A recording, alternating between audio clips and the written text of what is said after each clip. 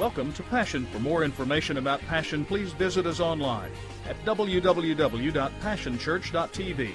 Now let's join the service already in progress.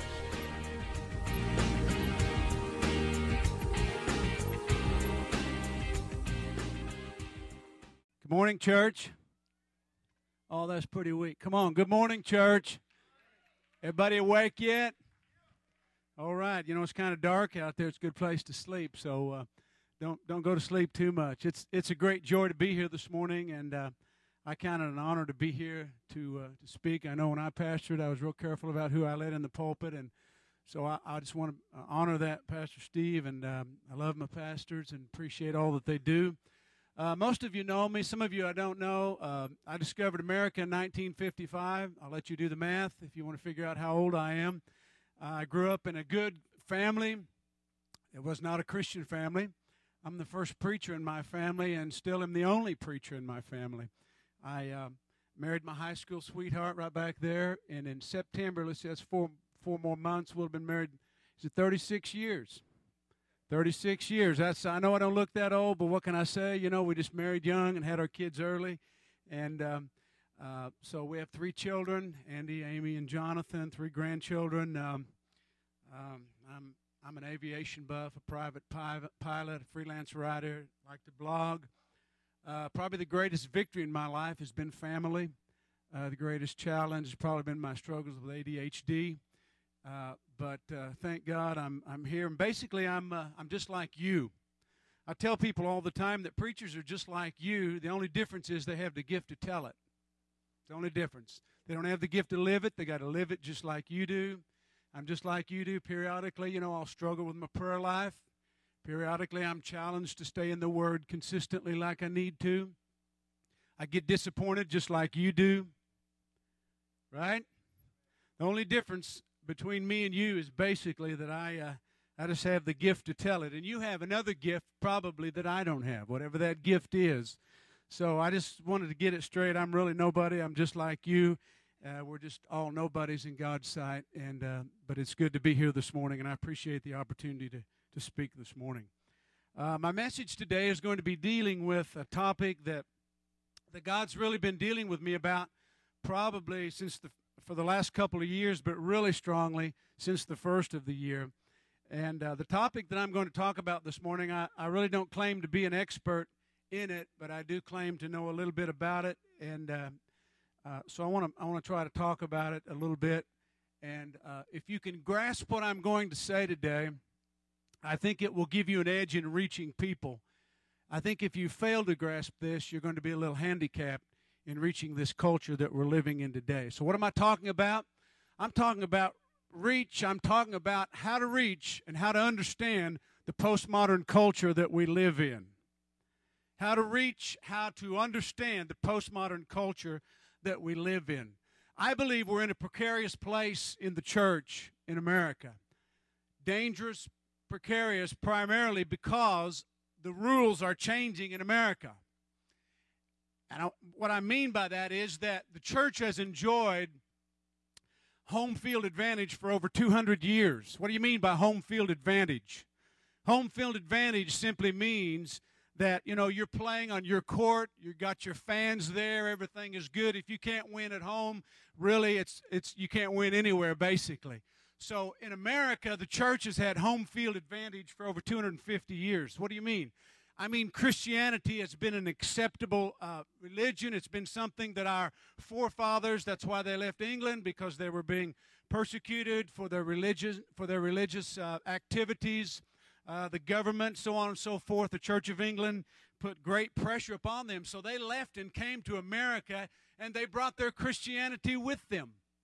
I mean, the Anabaptists came, the Quakers came, you know, there was a few Catholics, there was many other, Lutherans and all sorts of groups of people who came across on the Mayflower and all of the others that I've probably forgotten since I learned that years ago. So we have enjoyed home field advantage for over 250 years.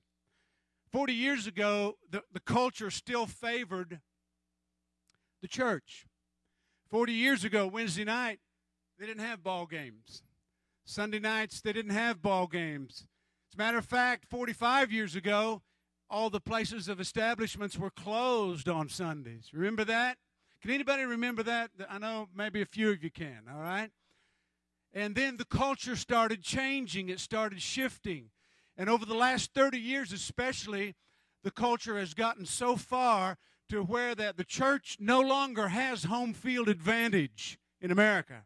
As a matter of fact, I'm going to go out on a limb. I believe we're living in a post-Christian era in America. We call ourselves Christian, but I think we are either entering into or have already come into a post-Christian era in America where Christianity is no longer kosher, where it's no longer conducive for us to operate.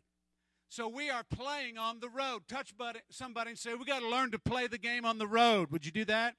We got to learn to play the game on the road. How many of you know that just because you have to play the game on the road doesn't mean that you've lost? Did you know that? It just means the rules change. Isn't that right, Coach? The rules change when you begin to play the game on the road. It's a different feel. It's different. You have to go about it different. I believe that the church in America has to recognize the fact that we have to retool ourselves to play on the road. Now, let me ask you this. Where did the first century church play ball at? At home, or did they play ball on the road? The first century church started out on the road. Christianity was not accepted in the days of the apostles, and of the early church. They played every game on the road. When you stop to think about it, yet they evangelized the whole known world at that time. So what are you saying to us today? I'm saying to you today that we have to begin to think a little differently. We have to retool ourselves to play this game on the road because Christianity is not popular in America other than just by name. If you really live it, you're not going to be popular in America. Okay? So what do?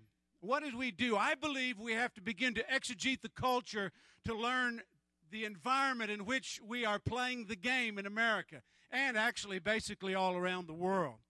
I believe we have to, I'm using a theological term, it's called exegete. It simply means to draw out. To exegete a passage of Scripture means that you get your dictionaries out and all of your study helps, and you pull out of that verse of Scripture the real meaning of that, and you draw it out. I believe we have to become a people who understand how to exegete the culture.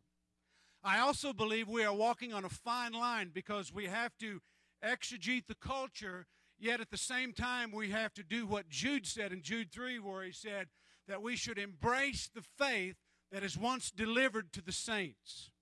That's a fine line to walk, to understand the culture, yet not abandon the faith once delivered to the saints. So I believe we have to learn to reach, and in order to reach, we have to understand the people that we are reaching.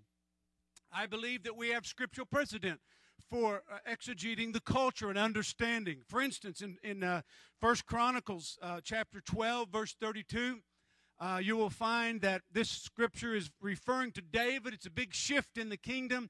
It's a transition into a new era of leadership, into a new era for Israel. And you can read that in 1 Chronicles in verse 1. It talks about all the different people who came to David from the different tribes. And then right down in the middle of that in verse 32, it talks about the men of Issachar. I'll just read it here. Hang on a minute. It just simply says, the men of Issachar who understood the times and who knew what Israel should do. 200 chiefs with all their relatives were under their command. Right in the middle of this big transition, we find a group of people, and if you'll notice all the rest of those, there were like 32,000 and 11,000 and 10,000, and right in the middle we find a small number of people who really understood what was going on, the transition, the shift in the land at that season. And so right in the middle of there, the writer of Chronicles, who many believe might have been Ezra, inserts this and mentions 200 very important people who understood the times. I believe we have scriptural precedent for understanding the times, for exegeting the culture enough to understand who we're trying to reach. Dr. Beecham can tell you, he's the director of World Mission, but he can tell you that a missionary's success or failure depends upon them understanding the culture of the people that they are trying to reach. Yet in America, we think we don't have to understand the culture. We do have to understand the culture, but we have to walk that fine line of not abandoning the faith once delivered to the saints. So I could give you lots of other scriptures. There's a scripture in the book of Luke, chapter 16, verse 1 through 8. I'm not going to read that this morning. It's on your screen if you want to look at it. Verse 8, scroll down to verse 8. That's where I'm going with that. Pardon me for being in a little bit of a hurry. But verse 8, Jesus, he's giving this parable about an unwise steward who wasted his master's goods, and then at the end he gets a smart idea of trying to cheat and shortcut a little bit.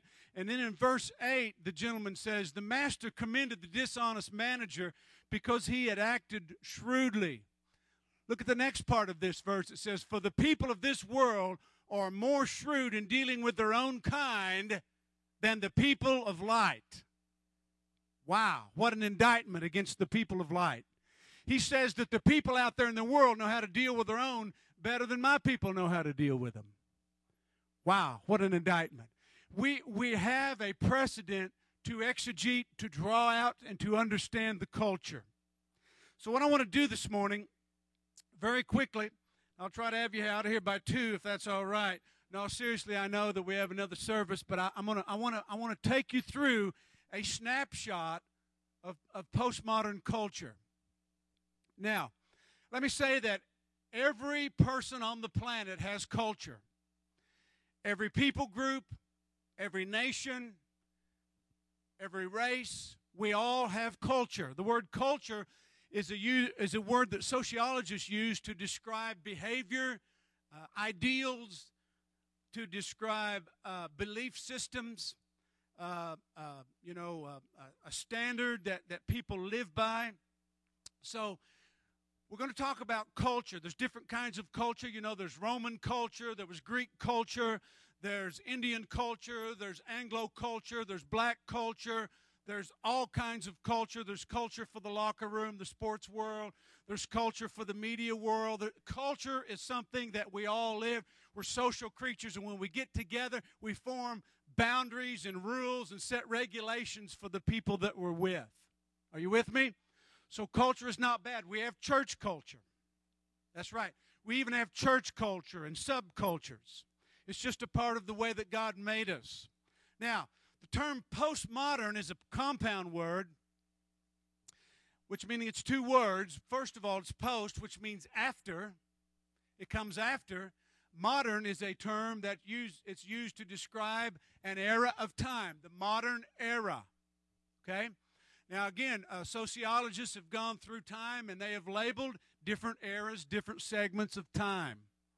Again, I said there's the Roman era, the Roman culture.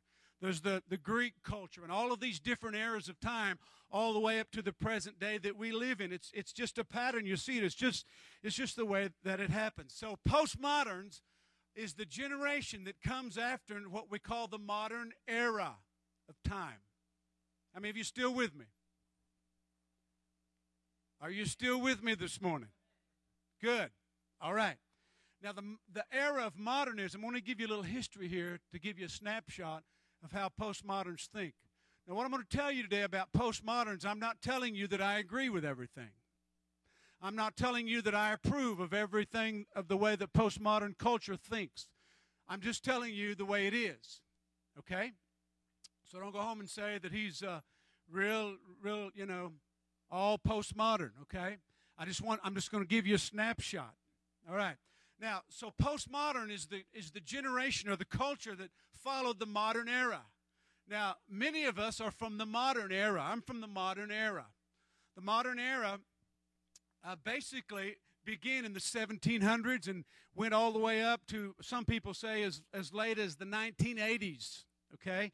It was known as a time of enlightenment.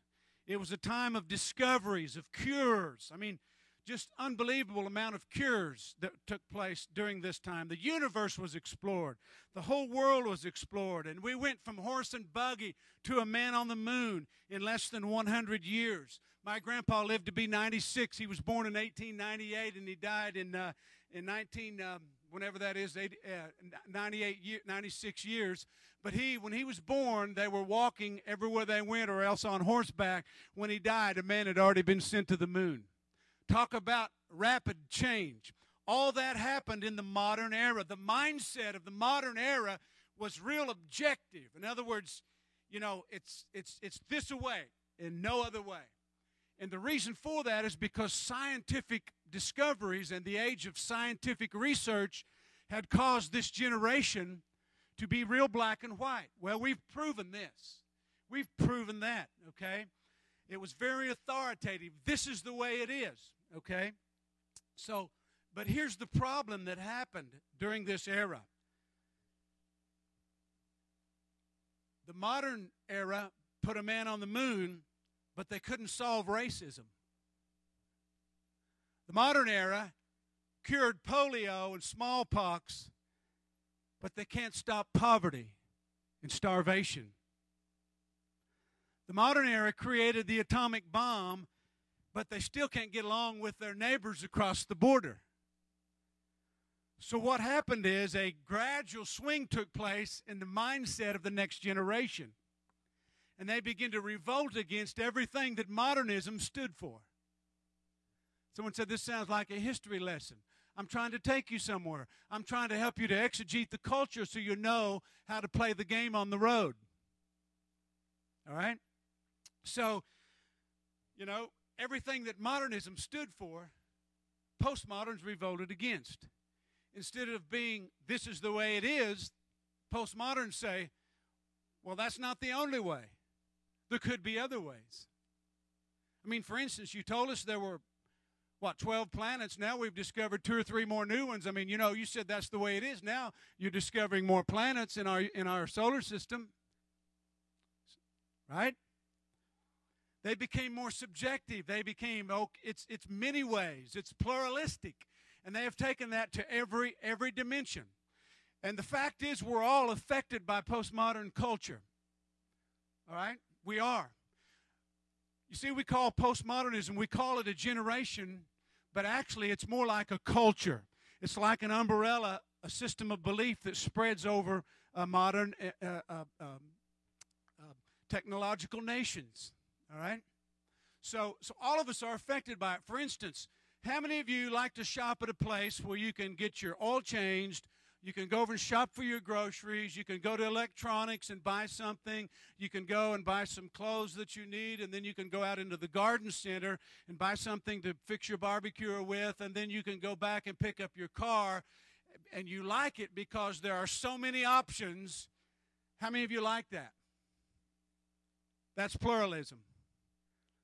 That's a product of postmodernism. That's a simple version of it. So we're all affected by it to some degree. But true postmoderns take it to the nth degree and say that, well, your God isn't the only God, and your book isn't the only book, and your way isn't the only way. See? So I'm wanting to give you this morning a snapshot of postmoderns, and I got to hurry. All right? So stay with me today. Stay with me today. Here's a snapshot of postmoderns. And again, I'm not going to tell you what to do with this. I'm just going to let you come up with some ideas. And I'm not, and when I give you these snapshots, again, I'm not saying that this is the correct way to live. I'm just wanting you to see that this is the way postmoderns do life and the way they view life. And many of you are going to find that you have a lot of postmodernity in yourself, okay? All right, here we go. Number one. Let's look at this. Number one, you'll find that the postmodern generation does not want to be fixed as much as they want to be heard. Okay? Now, this is a problem for me because I'm a modernist. Modernists want to fix everything. Right? From our era, Warren, from our generation, we want to fix it. We want to fix it. Okay?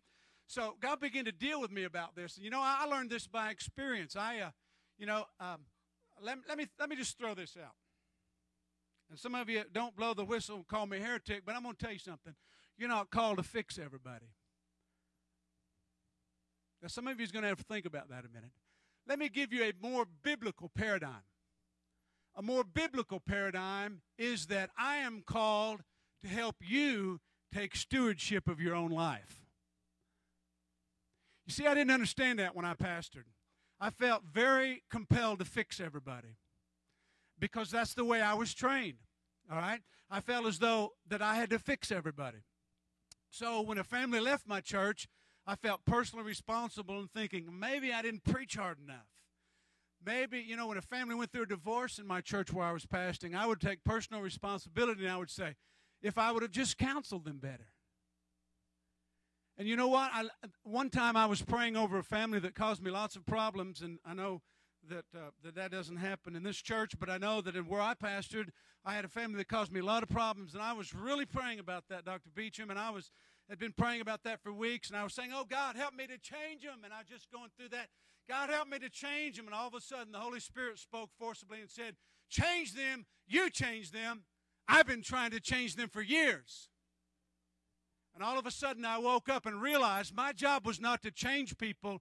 It was to come alongside people and to help them take personal responsibility for their own life. Now, when you stop to think about it, the Holy Spirit is called the helper, not the doer for you. That's what He does. He comes alongside of you and He empowers you. He lives within you. He gives you grace. He gives you anointing and empowerment for you to act on what you know to do and take responsibility for your own life. So postmoderns don't want to be fixed as much as they want to be heard. All right? Now, here's another biblical concept. The human soul wants to be heard. Have you ever heard anybody make this statement and say, nobody understands me? I can't find anybody that understands me. You know what that's a cry? That's a cry to be heard. David said in the Psalms, I cried unto the Lord, and He. Deep within the heart of every human being is a great need to be heard. Now, a lot of people want to be heard on issues that they're wrong about. Correct? But still there is a great need of people to be heard. And if you want to connect with postmoderns, you have to stop trying to fix them quite so much. I'm not saying people don't need to get fixed, okay? I'm just saying you need to learn to listen and to hear. Amen? And that's hard for me because I was not trained to do that. So that simply means that we must become better listeners. Most Christians are not good listeners. You know, for me as a teacher, I have a teaching gift. For me, the way I fix people was always recommended under the book. Here, read this article, read this book, and it'll fix you. You know, there's not one size for fit all. There really isn't. Because we're all so different. We're all so different. So I believe to reach postmoderns, we have to be able to hear them. We have to hear them out. We don't have to agree with them. We don't have to affirm what they believe. But we have to learn to relate with people. You know, some of the greatest people that have been in my life are people that just listened to me and just heard me out, and then in the right season spoke into my life the things that I needed to hear. So the first snapshot is postmoderns don't want to be fixed as much as they want to be heard. And I'm not saying that's totally right. I'm just saying to you that's the way they are. So you have to devise a way to reach them where they're at. You see, the churches, many times, and I say this not critically, but a lot of times when there's a shift taking place in culture, in any culture, usually, and Jesus compared it to wineskins, and He said, no one having tasted the old will say that the new is better. We know He was talking about the new covenant and the shift over into the church age, what He was talking about, but that same principle applies to everything. You know, I still think modernism is better. But you know what? Modernism is really not coming back. Postmodernism did not catch God by surprise. It does not scare Him. He's not sitting up there thinking, well, there's no way I can reach the world now. He's not sitting up there thinking the church might as well fold up and go to the fort and quit. No. Didn't scare God at all. Secondly, notice a postmodern generation thrives on authenticity. Now, this is tough for me, too, because as a boomer, I'm a baby boomer, we have been taught that you fake it till you make it. Don't tell anybody what you're going through. And I do believe we need to have a little bit of wisdom when we're sharing stuff. Don't pull all your skeletons out of the closet. You'll scare everybody to death, okay? But yet, as a baby boomer, I was always taught, don't ever just keep it to yourself, just hold it inside, and I suffered because of that. I went through a lot of burnout, and I experienced a meltdown physically and emotionally in my own ministerial life at one time. But boomers like authenticity. By authenticity, I'm talking about realness, being real. James puts it this way in James chapter 5, verse 16. He says, confess your faults to one another and pray for one another that you may be healed. The word fault there in the Old King James is really the Greek word hamartia, which simply means sin. Now, I want you to turn to the person next to you and tell him how you sinned this. No, I'm just kidding. How often do we do this in church? You see, and I'm as guilty as anybody. All right, so I'm preaching to myself. But you know what? And even the churches I pastored, I realize that now looking back, I made everybody check their realness at the door when they came in. But postmoderns, they don't have any trouble with authenticity. They don't mind telling you that they've had 3 STDs and they've been divorced twice, sexually transmitted diseases. They don't mind telling you that. They don't mind you telling you they've been divorced and they're currently addicted on something. I'm serious. That's they're tired of this front and this plasticness, so they revolted against that modernism that said you got to put your mask on, and they are just totally frank, bare with their friends and peers and their groups, and basically with anybody. Amen? So, we have to learn how to be transparency. I'm convinced we need more war stories from the pulpit. Again, not preachers just pulling all their skeletons out, but just getting up and saying, hey, you know what? I'm struggling with my prayer life this week. Because you see, we try to have altar calls, and people won't respond because we don't let them be maybe we don't let them. Maybe they're afraid to be authentic. They're afraid to be authentic. Okay? Now, again, as leaders, we need to be wise who we share what with. However, we should never be, up on a pedestal like, that's why I told you that I'm just like you. I just have the gift to tell it. I don't have the gift to live it. Okay? So, they love authenticity. They love realness. Okay?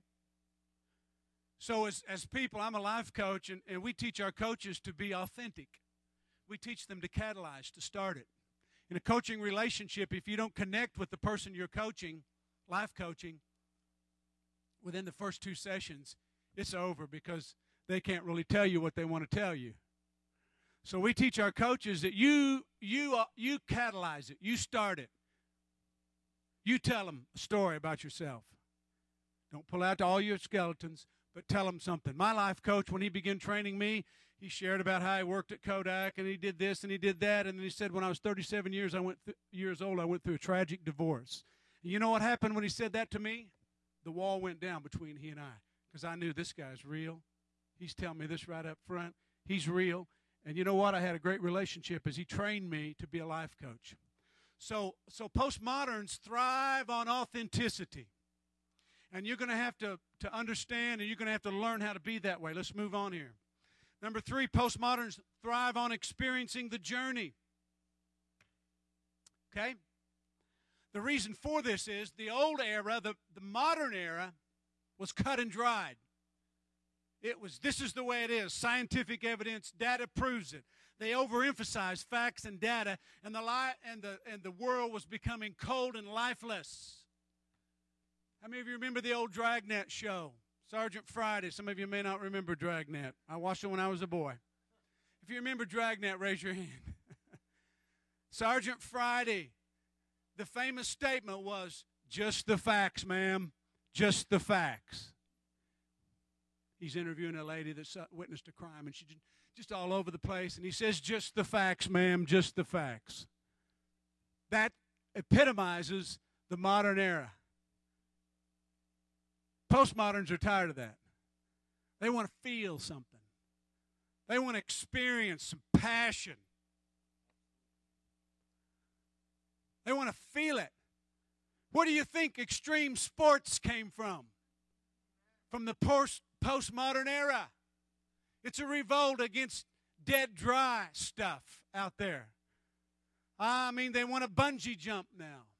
They want to jump out of airplanes now. I fly an airplane, but I don't think I will ever jump out of one. You know, they want to ride these four-wheelers and do these jumps 30 and 40 feet up in the air and let their feet fly back behind them and let go of the handlebars and all this stuff. Extreme sports is born out of the postmodern revolt against modernism. And then we come to church and we bring them to our dead, our formal. Of course, this church isn't that way. But Americans bring them to their dead, their formal, their dry church. And no wonder Americans are dropping out in record number from churches. They're tired of it. They want to experience God. That's why us Pentecostal charismatics have an advantage. We have an experience to offer, along with information and knowledge. Amen? Some churches are now calling their services experiences. It's to reach a culture that is tired of, that has a mindset about lifeless church. All right? So, hey, postmoderns want to experience the journey. They want to experience something. That's why they, you know, that's why these interactive video games, computer games, it's experience. You know, the more detailed, the better. I'm not for all that blood and guts, but I mean, I'm wanting you to understand where they're coming from. They're tired of test tube life. They want to experience something in life. That's the generation we're trying to reach. Amen? Amen. Let's look at another one. I could talk a lot more about each one of these, but I want to get through them. Postmoderns crave community. They like to hang out. The postmodern culture, especially the younger generation, likes to hang out together. Not only that, they like to stay in touch. Where do you think the texting craze, the Twitter craze came from? By the way, I Twitter. Hey, Coach John, just look me up, and you can see what I'm doing. Sometimes, when I remember to Twitter. Where does all this social networking and social media, internet, there's even social bookmarkings. How many of you have ever used a social bookmark? Nobody here. Am I the only one that uses a social bookmark? A social bookmark is where I go in, maybe, let's say I'm a teacher. It's called Digg, D-I-G-G. Some of you are writing that down. You'll be looking up my social bookmarks. And I categorize myself. I'm not meaning to get off in this. I'm just wanting you to see this as a teacher, let's say. So I go out and I find all these sites, and I'm looking for a site that's going to help me plan my third grade lesson. And here I bookmark 15 sites. Somebody over here joins Digg, that's what it's called, digg.com, and they see me as a teacher. They check out all of my bookmarks, and they say, aha, I know John, and he's teaching from this page. He's teaching from this side. I'm going to go check it out. So here you have all these people that are kind of in some way connected, checking each other out, their likes, their dislikes. It's called social bookmarking, believe it or not. Where does that come from? Right here. Community. Now see, the modern era, we think of community as sitting in the same room together. And that is community. For me, I like that kind of a community. But the newer generation just sees community as connecting. That can be over the internet. That can be over Twitter. That can be over a text. You know, most college age and down will tell you now that email is out. It's texting. It's about texting. If you want to get a hold of all your students on a college campus, never email them, because most of them won't read their email very well. But if you want to get a hold of all of them, get a texting system, and they'll all text. My sons, I can call them. They won't answer. I text them. They'll text me right back. What is that? That's community. Postmoderns crave community. Okay? Why? It's because we live in a generation that families are torn apart. We got siblings living with one parent and the other parent, and they're no longer together. We've got grandparents whose grandkids live on the other side of the nation, or in another state, or in a neighboring city, and we're just so disconnected, and you know, so we crave for community. Okay? The buzzword in America is connect. That's the buzzword. That's why cell phone technology, that's why cell phone is the going thing, is because that's the buzzword in America. Most people have shallow relationships and they want to connect, but I've got to tell you that it's going to take more than a cell phone to connect with your kids. It's going to take more than a cell phone to connect with your spouse, although cell phones are good and they do help, right? So we have to become a group of people who connect. You see, that's why I like Pastor Steve and what he's done here, because you know what postmoderns are looking for when they walk into a church? They're looking for a couch, they're looking for tables and chairs and a coffee shop and a donut. Thank you, sister. You know why they're doing this? Right here. If they cannot connect in your church, they won't stay very long, unless they're just connected with somebody, whatever. So we have to find ways to connect, okay? And I think Pastor Steve is great at that. You know, we have to connect. Fifthly, I want you to notice that postmoderns are high-tech. Now, do I particularly like being high-tech? You know, it takes a lot of my time to do this. It takes a lot of my time to Twitter. I really don't have time to do that. It takes a lot of my time to blog. But why do you do that? Why do you do that, John? I'm going to tell you why. It's about reaching. It's about understanding culture.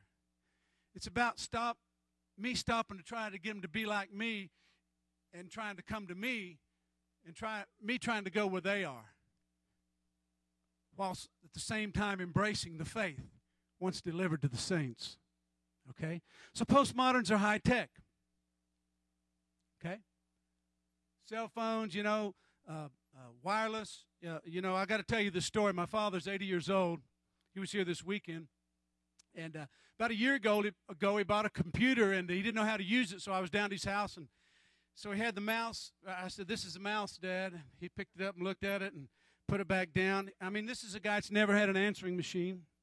He has had a wireless telephone in his house, and he just bought his first cell phone, and he's just learning to text. Okay?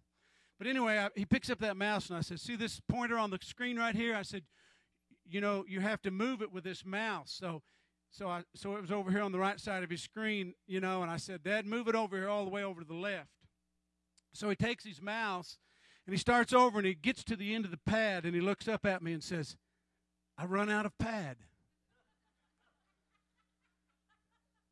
And I said, "Dad, I took his hand. I go, just pick the mouse up, come back over to the other side, and keep doing this until you get to where you're going." And he's kind of getting into this thing now, Coach. He started texting. I can't believe it.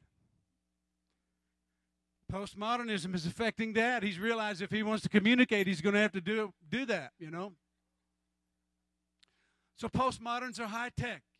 You know, I hear a lot of people in a lot of churches say, "You know what? That's just, you know, that's newfangled stuff. You know, I'm not going to get involved in that." Then you can forget about reaching postmoderns. I'm not just talking about the younger generation. I like it. I like these TVs. I like all these lights and the smoke, you know. Okay? So postmoderns are high tech. Now, this isn't a slam if you're not high tech and saying that you're not anything that you need to be. I'm just trying to inform you. I'm giving you a snapshot of postmoderns and the way they think and how we're going to connect with them. Okay. All right, man. I mean, Windows made it easy. We can do a lot of things in Windows now. So postmoderns are high tech. Let's move on real quickly. Number 6, postmoderns don't like top-down lecturing. Now, immediately, most of you thought I said they don't like preaching. That's not what I said. That's not what I said. I didn't say they don't like preaching. What that means is they don't like people looking down on them. Down on them. Like they're better than they are. Okay? I mean, really, most humans don't like that anyway. Because really, it's a level playing field. I told you that earlier. I'm just like you, except different. But basically just like you. And we're all different. So postmoderns don't particularly care for top-down lecturing, and those who are really postmodern take that to the nth degree, and they become rebellious against society, which is wrong. Okay? But the modern era was very, you do this because I'm the expert, And I believe there are experts. I would like to think that I'm a spokesperson in the coaching field. I write about it. I study it. I research about it. I would like to think I am an expert, but when I come across as somebody that you don't know anything, buddy, let me tell you the way it is. Postmoderns don't like that. Even moderns really don't like that for the most part. Okay? The reason is postmoderns like to arrive at their own conclusions, which is good and bad. It's good and it's bad. That means that many of them are thinkers. Many of them have creative ability. That's why a little guy by the name of Sergey Brin can get out of college, come up with some algorithms, and form a company called Google, which is the Russian word for Google, which means 1 to the 100th decimal point, which simply is a euphemism to talk about something very big. Google, very big. That was his idea. See, he thought he had something in him, and he did. So it's good that they want to discover on their own, but it's bad that they won't listen to anybody that does know something. Right? Okay, so postmoderns don't like top-down lecturing. Most of my training in the modern era was top-down. A lot of ministers now are learning, most of my preaching is deductive preaching, which simply means that I tell you my fact right up front. I'm going to preach on this, then I'm going to preach on it and prove to you that my fact statement was true. That's called deductive preaching. You start out with a deduction, with an assumption, a statement, and there's nothing wrong with that. I love to preach that way. I still preach that way. But that's more the modern era. The postmodern era is inductive, which means I'm not going to tell you where I'm going until you follow me all the way through. Then I'm going to slam you when you get there. Jesus did that. He was preaching to a bunch of Pharisees one time, and he stood up and he says, I'm going to tell you a parable he told about this guy that bought a vineyard, and he leased it out to another group, and he kept sending people to get the wages from it. I'm paraphrasing a little. And finally, he sent his son. They killed his son, and all these people are sitting on edge and wondering where he's going with this story. And then he slams them with the Scripture. He says, have you never read what the Scripture said? That the chief cornerstone, that the stone has become the chief cornerstone. He was saying, I am that chief cornerstone. He slammed them at the very end. And people went away saying, was he talking about the Pharisees? It's called inductive preaching. That's hard for me to do because I wasn't trained that way. I tried it the other day in chapel, and I think it worked. I brought my scripture about halfway through. Postmoderns love narratives and story. So I'm just telling you that some of our retooling needs to be rethought through as we try ministry on the road here in America. I have one more point and I'm through. Postmoderns love narratives and stories. Why do you think the movie industry is booming? Someone said because they're the best looking people. Not particularly. Someone said because they're the brightest. Not particularly. They just got their break. I'm going to tell you why the movie industry is booming. It's because of stories. Don't you love a good storyline? Don't you love a story, something with a good theme all the way through it? And just, man, you think about that theme. You know, movies tell us a story. And that appeals to postmoderns. That's why they're building new theaters on every corner. It's because postmoderns love a story. You have got a story. You see, learning models are shifting in America. You have got a story. Jesus told all kinds of stories. Many times when they asked Jesus questions, he never answered them. Matter of fact, he himself asked over 300 questions. Many times he would tell a story and not even answer them. He would lead them on a journey of a discovery of truth and let them draw their own conclusions. And then he would let their own conscience convict them. Whew. That's different for us. Remember the little woman caught in the act of adultery? He didn't preach a sermon. He just bent down, he wrote something. Probably wrote down, "Where's the man?" Because Levitical law required they both be stoned to death. And then he slammed him at the end. Postmoderns love a story. You got to get your story together. Tell them something about your past. Tell them something about your passion. Tell them something about your greatest victory in life. Tell them something about your greatest challenge so you can be authentic. And they'll listen. They love stories. Okay? Finally, postmoderns prefer dialogue over monologue as a way of teaching or learning. Learning models are rapidly shifting in America, and technology's changed people, and our culture has changed the way people think. Attention spans are shorter, and here I'm preaching for 45 minutes. Sorry. That's the modernism coming out in me. We think we have to preach an hour, or we haven't preached. I'm sorry. But learning models are shifting. The question we should ask ourselves is not, is the church teaching, but are the people hearing?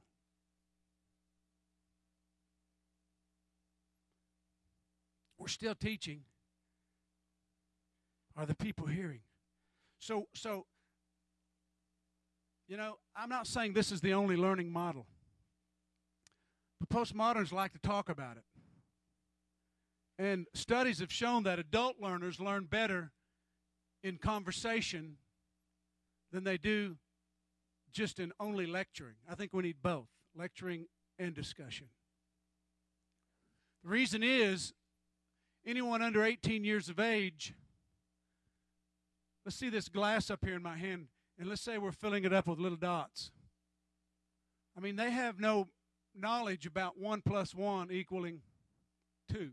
Right?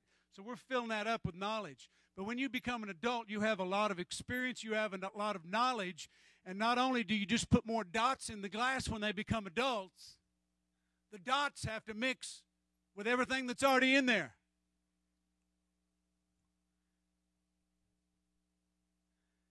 They have to take that and put it with through their grid and their experience and their background and all of this. And sometimes it helps them to be able to talk about it. I like Pastor Steve sending home the little drive card where we can talk about what we heard preached and taught. So postmoderns prefer dialogue over monologue as a way of learning. That's not to say that that's the only way to teach. That's why book clubs are so big right now.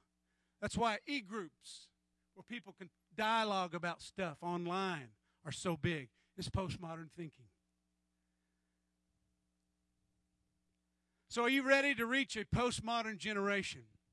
Are you ready to play the game on the road? I believe we're on the road. Stand up with me this morning, if you would, please. Now, you're going to have to come up with a way of how to make this happen. Passion stories. There you go. Okay? Let's pray. Father, thank you for helping us to reach this morning, Lord. Lord, it's a new generation. It's a different generation.